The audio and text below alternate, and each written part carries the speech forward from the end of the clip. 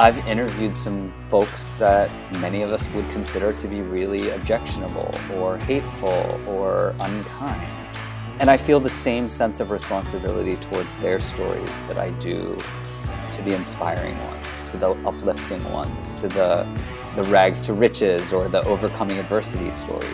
I owe folks who would wish me harm the same level of care and fairness and love, honestly, that I owe to folks I really admire.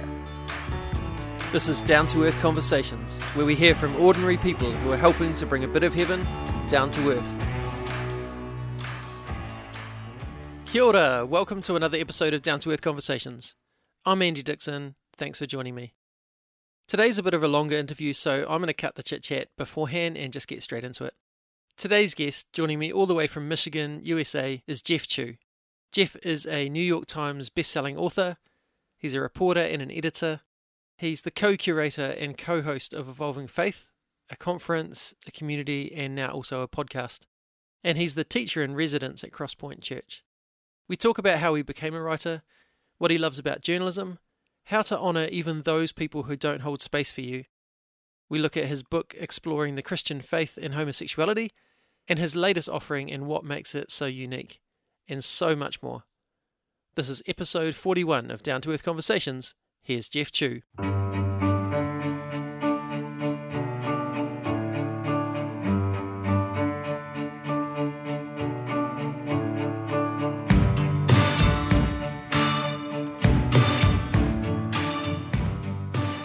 So joining me today is Jeff Chu. Welcome, Jeff. Thank you so much, Andy. It's good to be with you.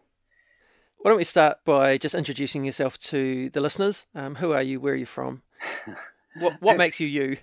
I feel like who are you is such a fraught question nowadays, right? So many of us have been working through, especially during COVID, real significant questions about who we are and what makes us who we are. So I guess because I'm Chinese, I identify through my ancestors and with my people, right? So I come from a Hong Kong Chinese family. I grew up in the US. My paternal grandfather was a Baptist preacher. My paternal grandmother was a primary school Bible teacher in Hong Kong. My maternal grandfather was a merchant, like a small shopkeeper type merchant, not like some grand giant container ship merchant, right? He was born in Singapore because his parents were traders and shopkeepers before him. And my maternal grandmother, she was the one who was part Portuguese, we believe. So that's the non-Chinese ancestry. And she helped my grandfather in his shop in Hong Kong. So those are my origins, but my passport says I'm American.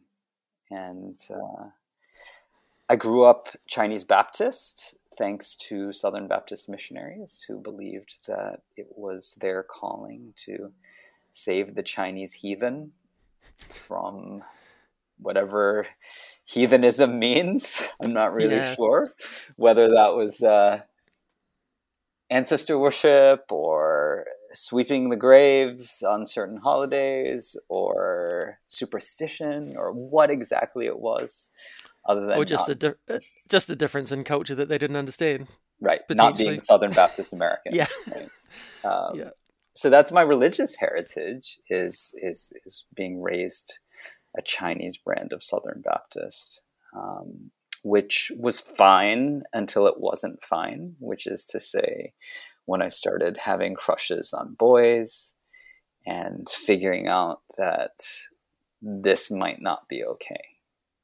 Yeah. And obviously, different people have different ways of wrestling with what's not okay, what's outside their norm. And so my way at first was to pray that I would be rescued from homosexuality, like my ancestors had been rescued from heathenism. And that didn't quite work out. And I had to figure out another way. And for a time, that other way was walking away from the church. Yeah. That was in my early and mid 20s.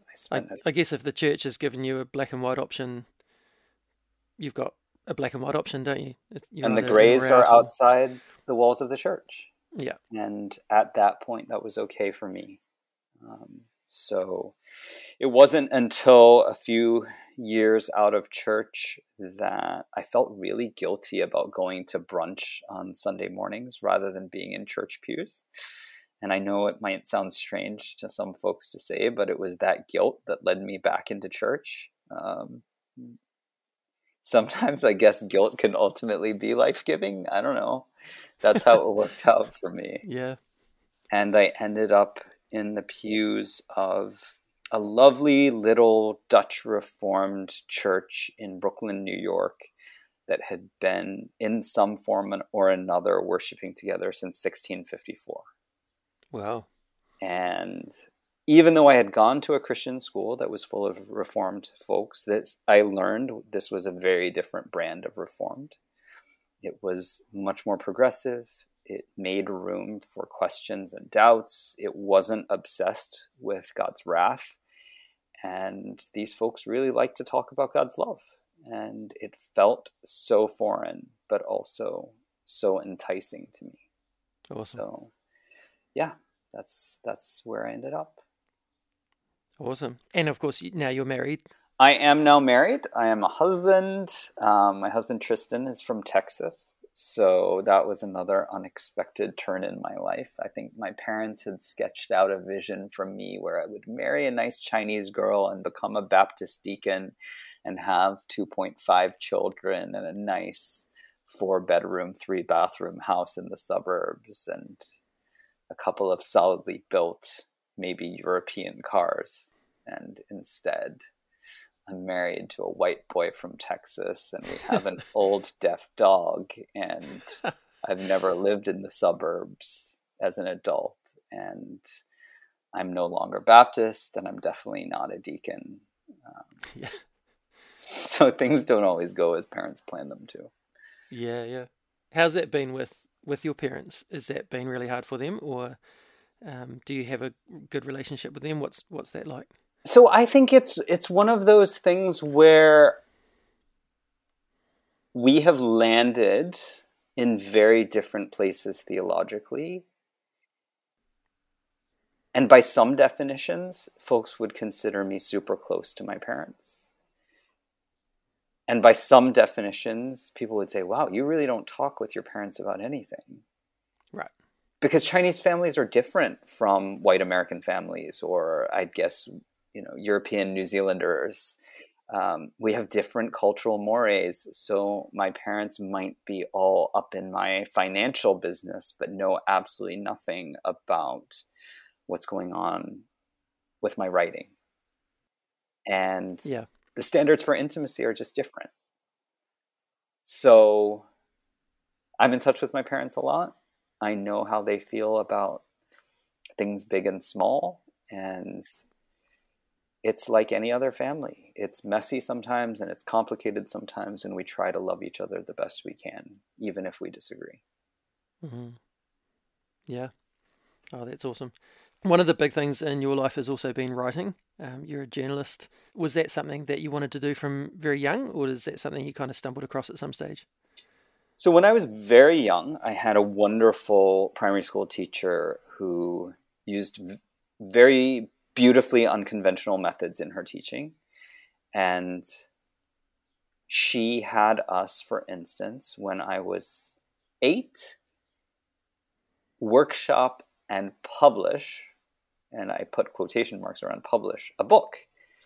So we had to come up with a story and we had to share it with our classmates and they had to give feedback, and then we had to type it out on an old Macintosh computer and print out the text and use scissors and cut that out and paste it onto the paper and illustrate the book and sew the binding, because she wanted us to understand what went into creating these books that we loved at the library.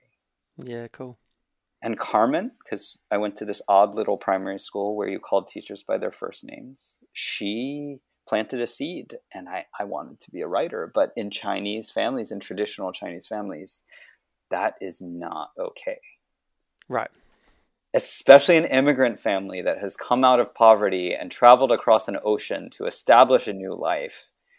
Becoming a writer is not most parents' dream for their children. Yeah. My parents were thinking lawyer would be fine. They knew doctor was out because I wasn't really so sciencey, but maybe investment banker because I wasn't terrible at math. And this whole idea that I became a journalist was not well received. I remember sitting my parents down when I was home for the Christmas holidays. I had been an intern at Time Magazine. My parents let me take an internship at Time Magazine when I was in graduate school. Was that to let you kind of get it out of your system? I think it was to let me get it out of my system, maybe to convince me that that life wasn't really for me. Yeah, right. I could do whatever I wanted in my free time, right? I was still in graduate school. So, and I know some folks might be like, what do you mean they let you? But even though I was 22 at the time, in many Chinese families, you make decisions collectively. What I did for work wasn't just about me. It was about the family. So they let me do this internship. And that Christmas I went home and I was sitting with my parents and I said, I think I want to become a writer. And my father looked at me and he said, investment banks need writers too. And then he got up and he left the room. And I ended up staying at Time Magazine. I had another job offer at a startup, but I ended up staying at Time Magazine even after I defied my parents' wishes and became a full-time journalist, because it was a small concession to them. At least they recognized Time Magazine, right? Yes. At least I wasn't sitting in my basement putting out a newsletter that nobody was reading. I could convince them that this was a real job. But that was my path into journalism. I fell in love with telling stories, and I really wanted to understand the world through other people's experiences and to see what was going on in the world through their eyes and to amplify their voices. And it was great fun. You've been doing journalism for a while now. Do you have any kind of memorable stories, ones that have stayed with you, ones that have even shaped you to some degree? So the reality is that over the years, I'll go talk to English literature programs or journalism schools, and students always want to know, who are the famous people you've interviewed? What celebrities have you talked to? And I've done my share of that kind of reporting, and those were almost always the least interesting conversations. Yes, I have interviewed Britney Spears, and I've interviewed Halle Berry, and I have interviewed presidents of small European countries. And every single one of those people, when they speak to a journalist, when they talk to a reporter, they have a script that they're going to follow. They're doing their job. You're doing your job. You get together. You exchange quotes. Job done. And over time, I realized the folks I love to interview the most are the ones who have never been asked for their story before. In many cases, they take a real risk in sharing with you. It's not edited. It's not censored. They don't know what sounds good. They're just being themselves. And to sit at someone's kitchen table and to be invited into their lives, to be told, nobody's asked for my side of the story before. Yeah. That's incredibly humbling. I remember there was one woman I met in Rwanda. This was for a story for Fast Company magazine, which is where I worked after Time. And we were sitting in her chicken coop, which was also her kitchen, which was outside of her house. It was an outdoor kitchen. She had survived the genocide, unlike most of her family. And she was so proud, standing there in chicken shit, showing me her chickens, because this was possibility for her family. Yeah. This was possibility embodied in chickens, that her kid's life might be different from her own. Wow. Her name was Marta, and I've never forgotten her because she was so eager to tell the world, I've survived. and I'm going to do this thing. And I believe that a future that is more beautiful is possible for my kids. What an honor to be trusted with that, right? She doesn't know what I'm going to write. She doesn't know how I'm going to make her look, but she is who she is. And so those kinds of interactions have also always stuck with me, because I don't believe that journalists or writers have a right to tell other people's stories. Other people's stories are something that we are given to steward and to care for and to honor. And that doesn't mean that we always write puff pieces that make people look good. Stewardship doesn't always mean softening the rough edges or polishing everything up to a sheen, right? But we do have a responsibility to be fair, and we do have a responsibility to present a picture of our subjects that when they look at that page, when they pull up the website, they'll say, yeah, that's me. That's fair. We've talked about story a lot on the podcast with photographers and with artists and things like that. And it keeps coming back to that same thing. You know, this is actually a treasure. This is a gift that I've been given in hearing this person's story. And now my responsibility is to present that gift to the world in some way that reflects what a treasure it is.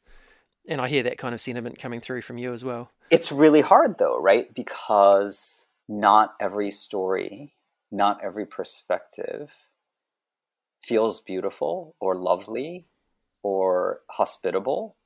I've interviewed some folks that many of us would consider to be really objectionable or hateful or unkind.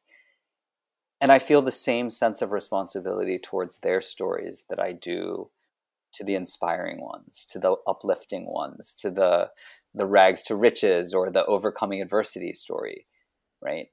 I owe folks who would wish me harm the same level of care and fairness and love, honestly, that I owe to the folks I really admire.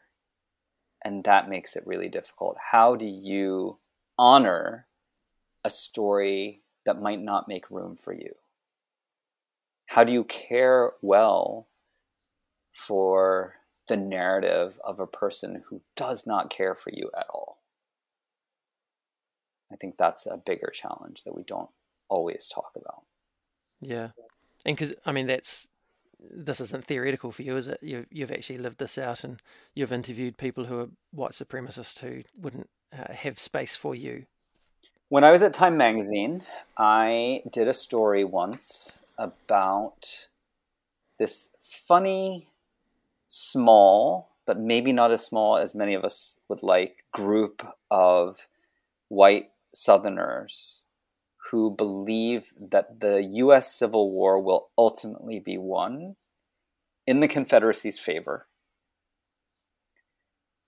and the South will rise again. Wow. And I think it was a surprise for them that they were having one of their Saturday meetings, all these white folks, whom probably subscribe to what we would call white supremacy, even though they would have different words for it. And this short Chinese guy wanders in to their meeting and it's just like, hey, what's going on? Tell me your stories. And one of the beautiful things at Time Magazine that I learned was how to maintain my composure, how to be a fair and non-anxious presence in the face of people who really wouldn't want me there. Yeah. Because it wasn't about me. They didn't know anything about me. So I had to be able to differentiate between me and reporter Jeff, who was there to do a job, who was there to portray the scene accurately, right? And that's turned out to be a real gift as time has gone on, as we've seen in society at large, but especially on social media, how people have no ability to differentiate. Yeah. How they can't separate their tweets from themselves, how they feel personally aggrieved if you disagree with the slightest thing, right? So I'm really thankful for that training early on, because I think it equipped me to survive some of what we're experiencing now. Yeah. As you were saying it, I was thinking, man, that's a great life skill we should all learn. How to interact with people who think differently than you is not something that a lot of people know how to do. I think a crucial part of it that I've thought a lot about over the last couple of years is so many of us don't realize how much power we are handing over to others to define who we are, right?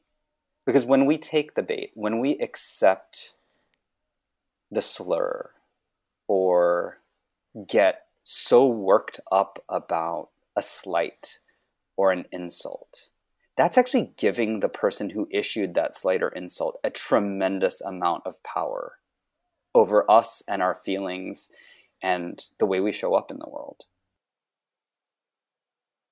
So what would it look like, especially for those of us who claim to be Christians, right?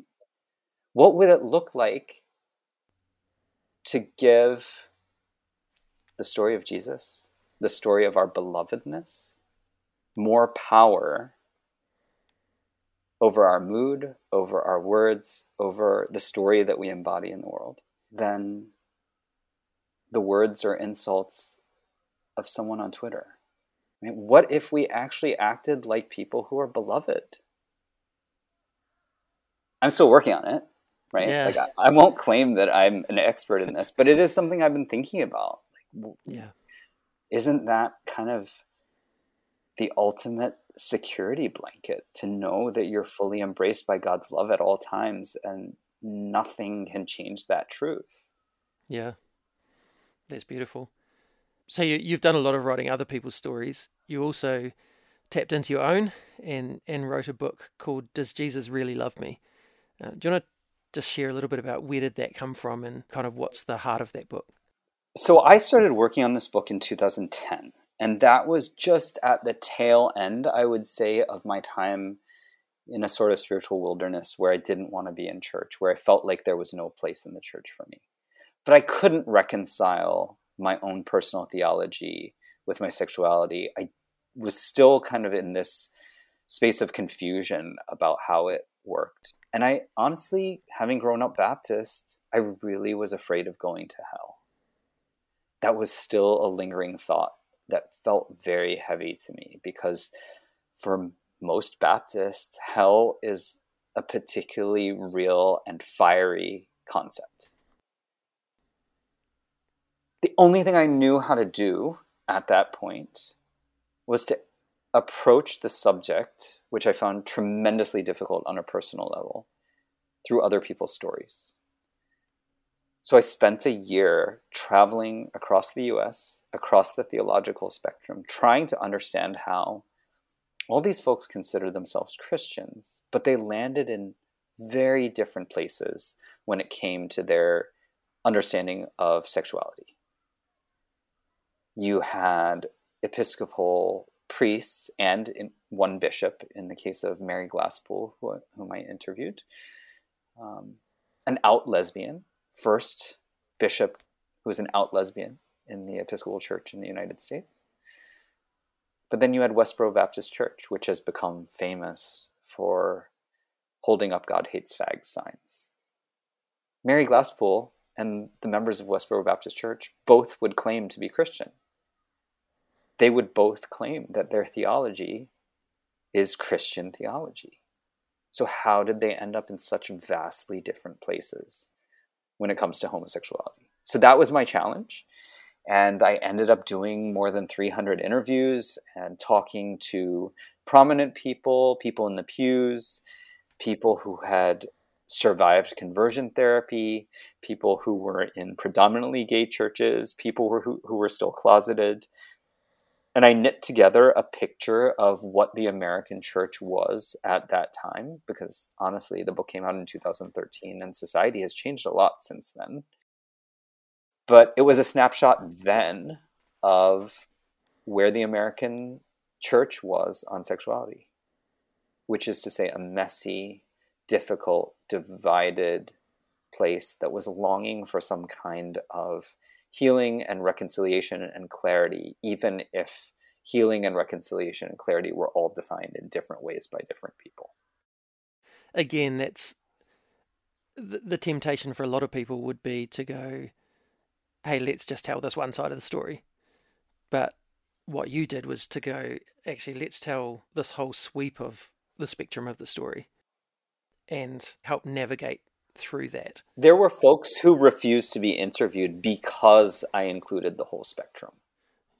And I understand that. Folks said to me, I can't be in the same pages as Westboro Baptist Church. I refuse. I won't do it. And I get that, right? I don't own their story. They don't have to talk to me. At the same time, as someone who, let's be clear, is in a very different theological place than Westboro Baptist Church, I don't really think it does us any good to caricature them, which most writers who have written about them have done, or to pretend that they're not there. I think the best way to oppose harmful theologies is to understand what underlies those theologies, is to have a more intimate knowledge of how they work and how they're constructed, not to pretend that they're shallow or to claim that they're nothing.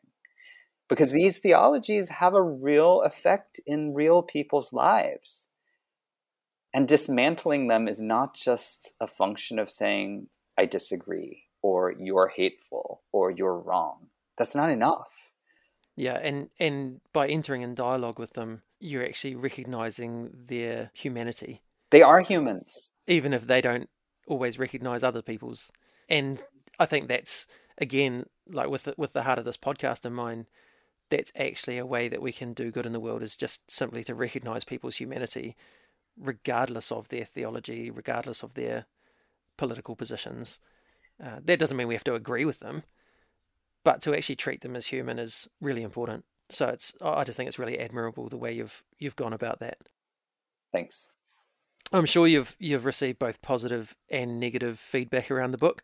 When you think back to a lot of the stuff that's come in, what are the sort of memorable things that have reminded you that this was worth writing? Usually it'll be a note from a queer kid who says, I live in a small town. I go to a conservative church. Thank you for reminding me that there are folks out there who have made it. Thank you for letting me puzzle through all this by myself. And that was something I encountered when I came out. Everybody had an opinion about what I should believe. Nobody said, well, what do you think? What are the questions you have? How can I help you sort this out? They just wanted to impose their own theologies, their own convictions. And I wasn't ready for that. So it's a real gift when someone who is at that stage of their experience says, thank you for coming alongside me. Thank you for letting me have these stories so I can puzzle through some of this on my own, because I'm not in X or Y place yet. That's really meaningful. Or I've also gotten notes from some parents. A lot of conservative parents don't feel they have room to grieve what they have to let go of when their kid comes out. But that grief is real. That doesn't mean that the grief is bigger. We don't have to rank the grief. We don't have to compare the parent's grief with the kid's grief, right? They're both real. That parent has to let go of what images, false images, they might have concocted for that kid's life. Yeah. Right? And you're going to have to mourn that. And that's okay. Maybe you shouldn't have had it to begin with, and we can have that conversation. But the fact is, the image was there, and now you have to let go of it. And you have to say, I'm sad. I'm sad because my dream isn't going to come true, but I'm also sad because my kid's life might be harder in this particular way than I thought it was going to be. And so for those parents to write to me and say, you made room for me to process that, and I was able to love my kid better because of the stories you shared, that was incredibly gratifying to receive some of those notes. Because I think that's what stories do. They help us puzzle through some really complicated things. And through others' experiences, maybe we will be able to avoid some of the same mistakes. Maybe we'll be able to treat each other a little more gently. Maybe we'll be somewhat more humane. That's my hope anyway. Yeah. Thinking to what you were saying about your own experience and people trying to impose stuff on you rather than asking, what you were going through. I think that's just a really good reminder for me and all our listeners that actually this isn't even a conversation about where you theologically land. That this is about, regardless of your theology, how do you actually get alongside people and walk with them rather than trying to get them to believe rightly. Because actually, Jesus wasn't as concerned with people believing rightly as he was with getting alongside people and walking with them.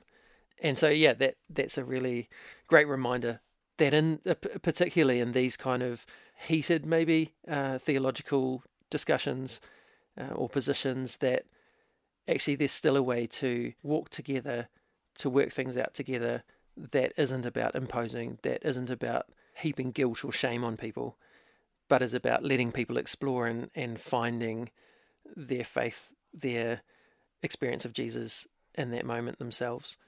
I get that it's scary, right? Because we want certainty. Certainty would be more comforting in some ways. I crave being sure that I'm right about things. And I also know that the kinds of things we've been talking about today, the big questions that keep me up at night, I'm never going to have the certainty that I crave because we can't know the answers to some of those big questions. So do I believe in a God who is gracious enough to allow every single one of us to be wrong about some things, whether it's biblical interpretation or the way the world works? I hope so. Yeah. I hope that God isn't sitting up there with some cosmic tally sheet, and if you get 61%, that's a pass. But if you get 60.9%, then you're consigned to punishment, right? That's not the kind of God I want to believe in. So I'm really hoping not only that God has grace for our mistakes, but that we'll have grace for our mistakes as well. Yeah. No, that's awesome. And I mean, that leads in well to talking about another big part of your life, which is the Evolving Faith Conference and the Evolving Faith community. And actually, this is where I first encountered you. I was kind of late to the party in some ways. A friend recommended some Sarah Bessey stuff to me because it was similar to what I was talking through at the time.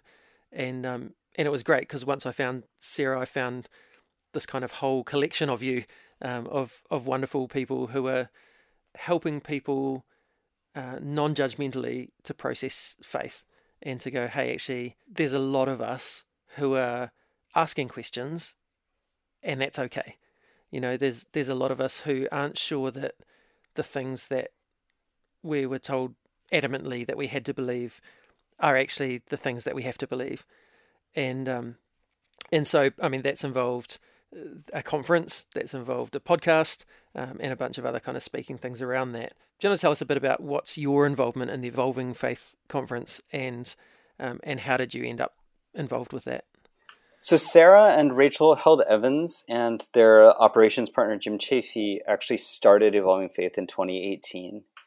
And they didn't really have any grand plans. Both Sarah and Rachel had been through a lot of change and shift in their faith, asking big questions about their evangelical convictions in Rachel's case and Pentecostal upbringing in Sarah's. And they had this idea that maybe we could just gather some folks to talk for a couple of days with some of the people we really enjoy.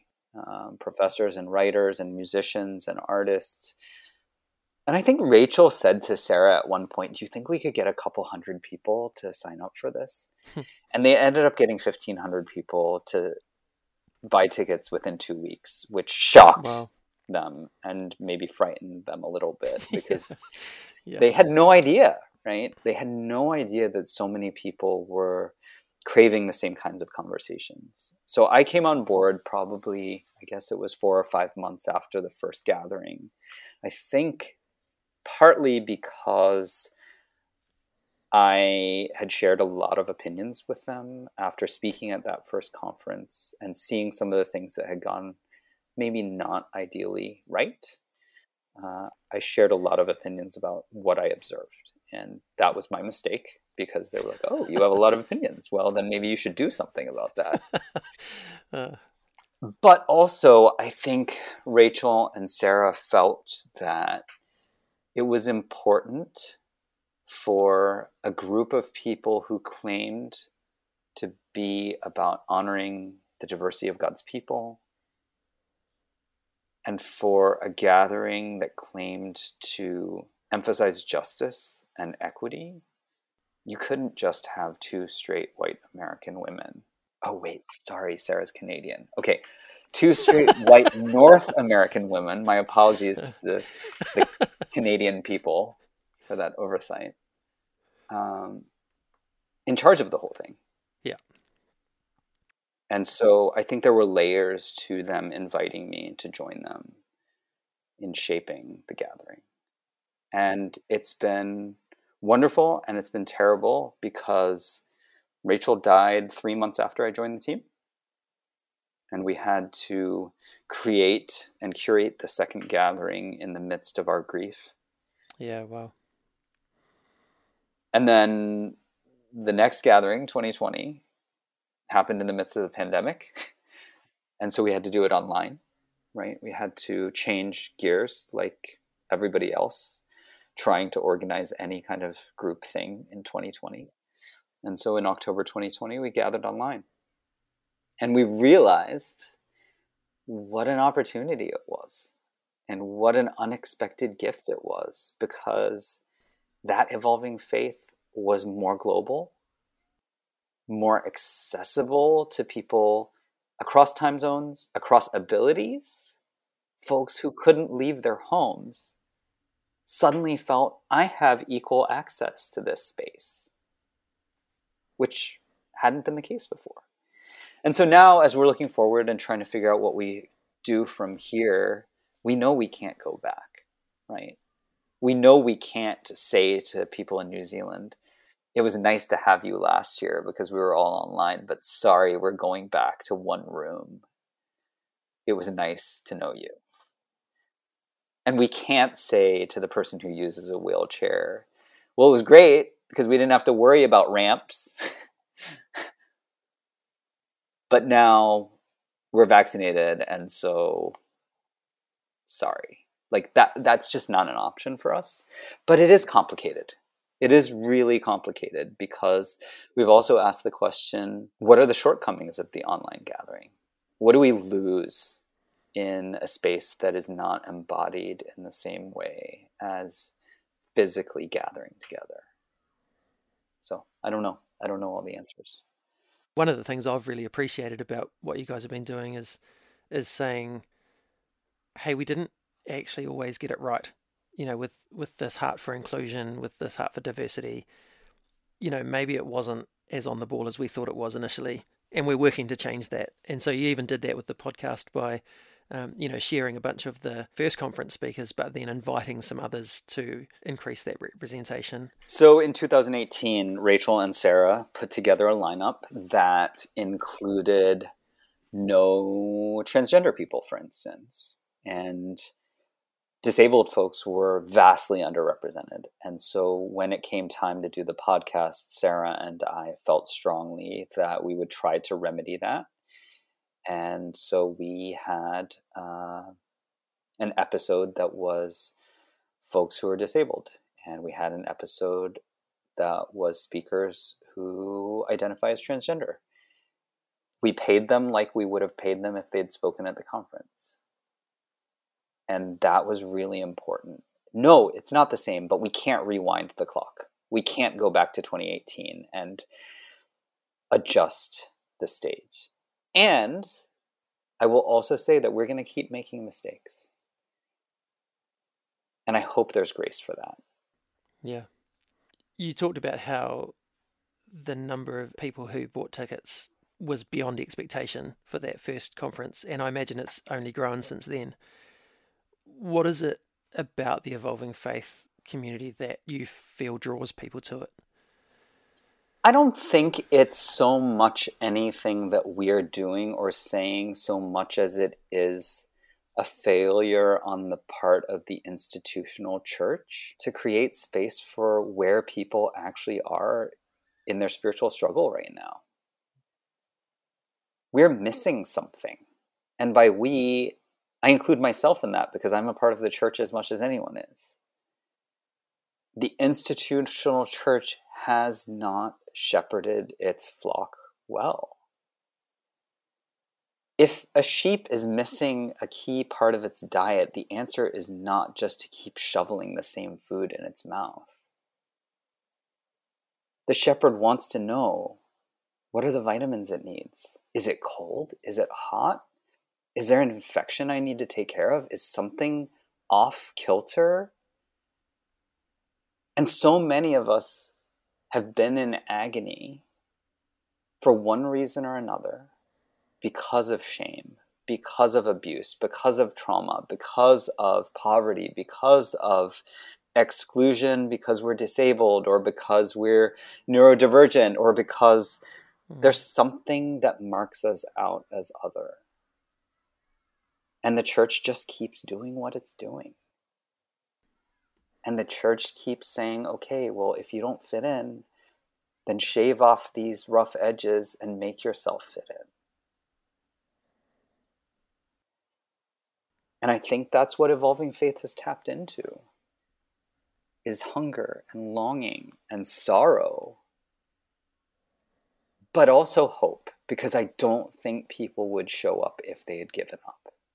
Yeah, cool. I don't think people would buy tickets. I don't think people would spend time reading these books. I don't think people would email us, even as it's really annoying sometimes to get these emails from total strangers asking for basically personal counseling, because I can't help all of them one-on-one, and I can't recommend a church for you in a small town that I've never heard of. I'm so sorry. But there's a hunger and a longing and a grief there, and a desire for connection, and a need for feeling just a little bit less alone. Yeah.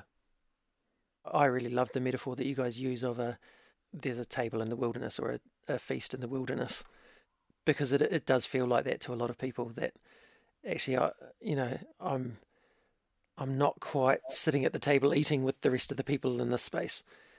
And I found myself out in the wilderness, out in this sort of desert kind of place where I don't know where I belong. And then you're saying, well, actually, there's a bunch of us here, let's eat together. And I just think that's beautiful. The latest thing for you is that a book has just come out called Wholehearted Faith. It's a unique kind of book. Do you want to tell us about where that book has come from? Yeah, so before Rachel Held Evans died in May of 2019, she was working on her 5th book for adults. And this was going to be an exploration of the concept of wholeheartedness, which comes partly from Brené Brown's work on vulnerability and shame. But Rachel was going to specifically explore it in the context of the Christian faith. What does wholeheartedness look like in at least a Western church that so often has told us that the heart is deceitful above all things, that we need to trust our rational minds, that our feelings are to be held at a distance, but our thoughts, our apologetics, our rational frameworks are the things that can help us defend the faith. And over time, Rachel came to find that framework really unsatisfying and even problematic. And this book was meant to be her way of very gently addressing some of that, winsomely, through personal stories, through candid reflection.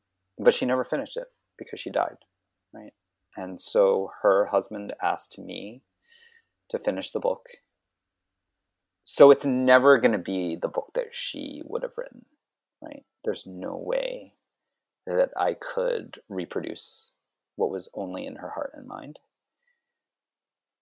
I had to take it in an equally, I hope, equally faithful but different direction, sticking to the outline where I could, but taking the liberty to just write where I couldn't.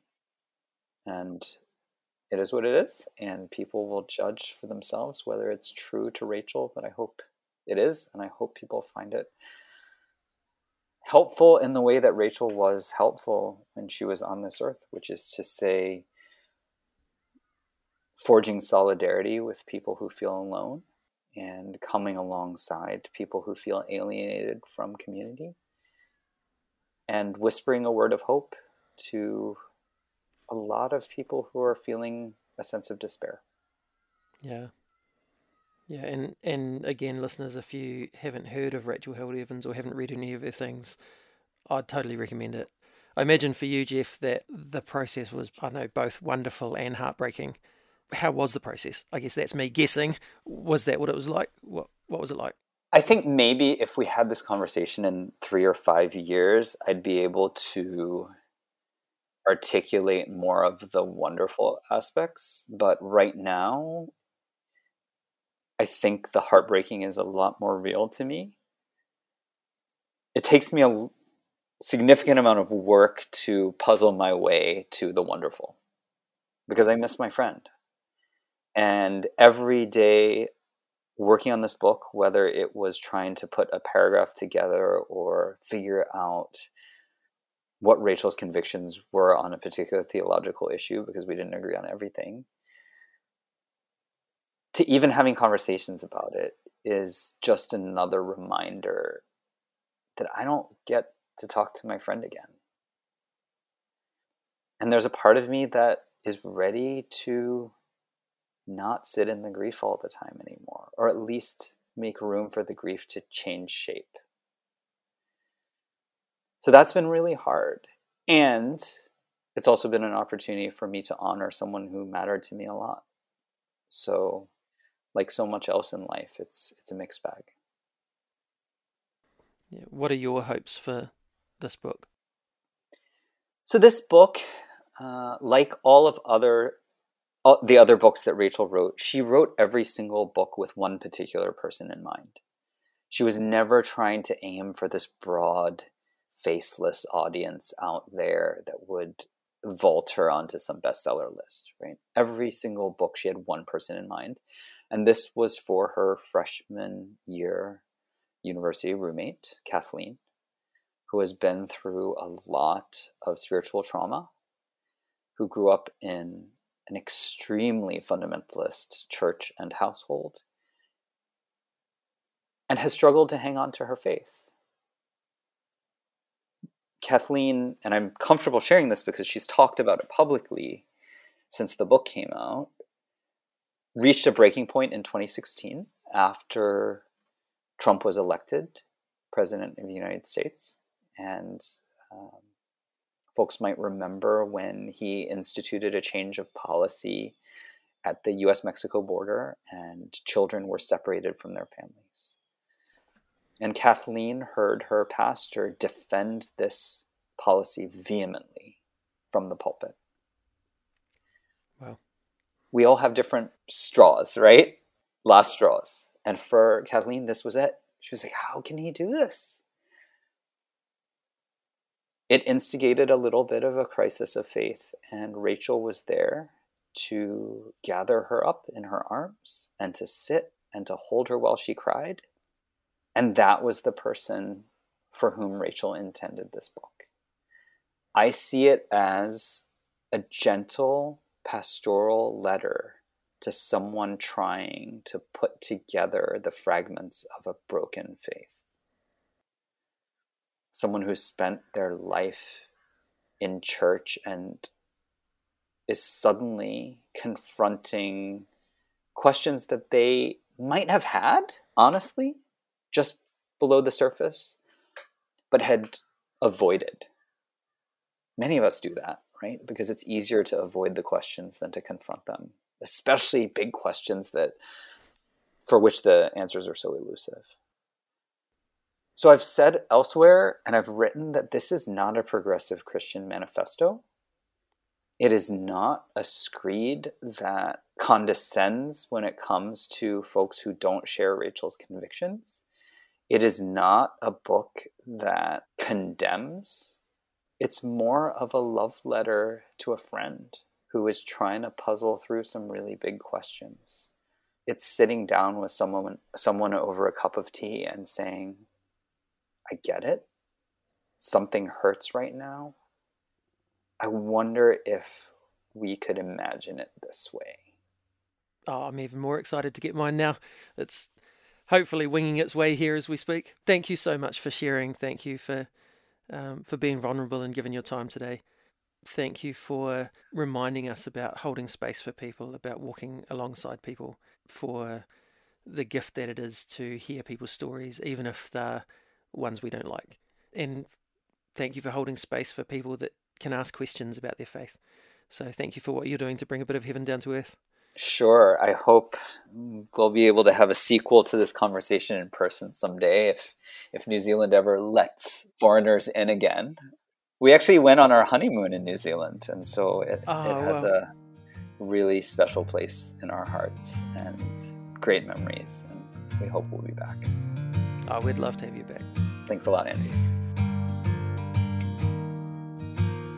Hello, hello heaven. Will I hear you whisper to come near?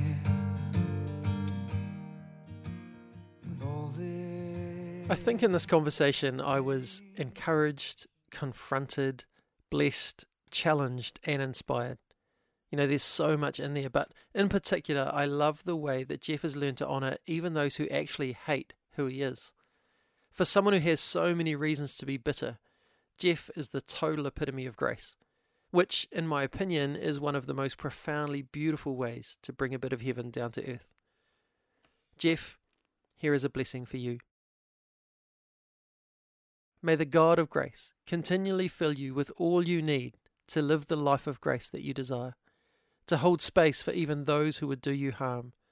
And may those who see you do this be shaped more and more into a life of grace themselves.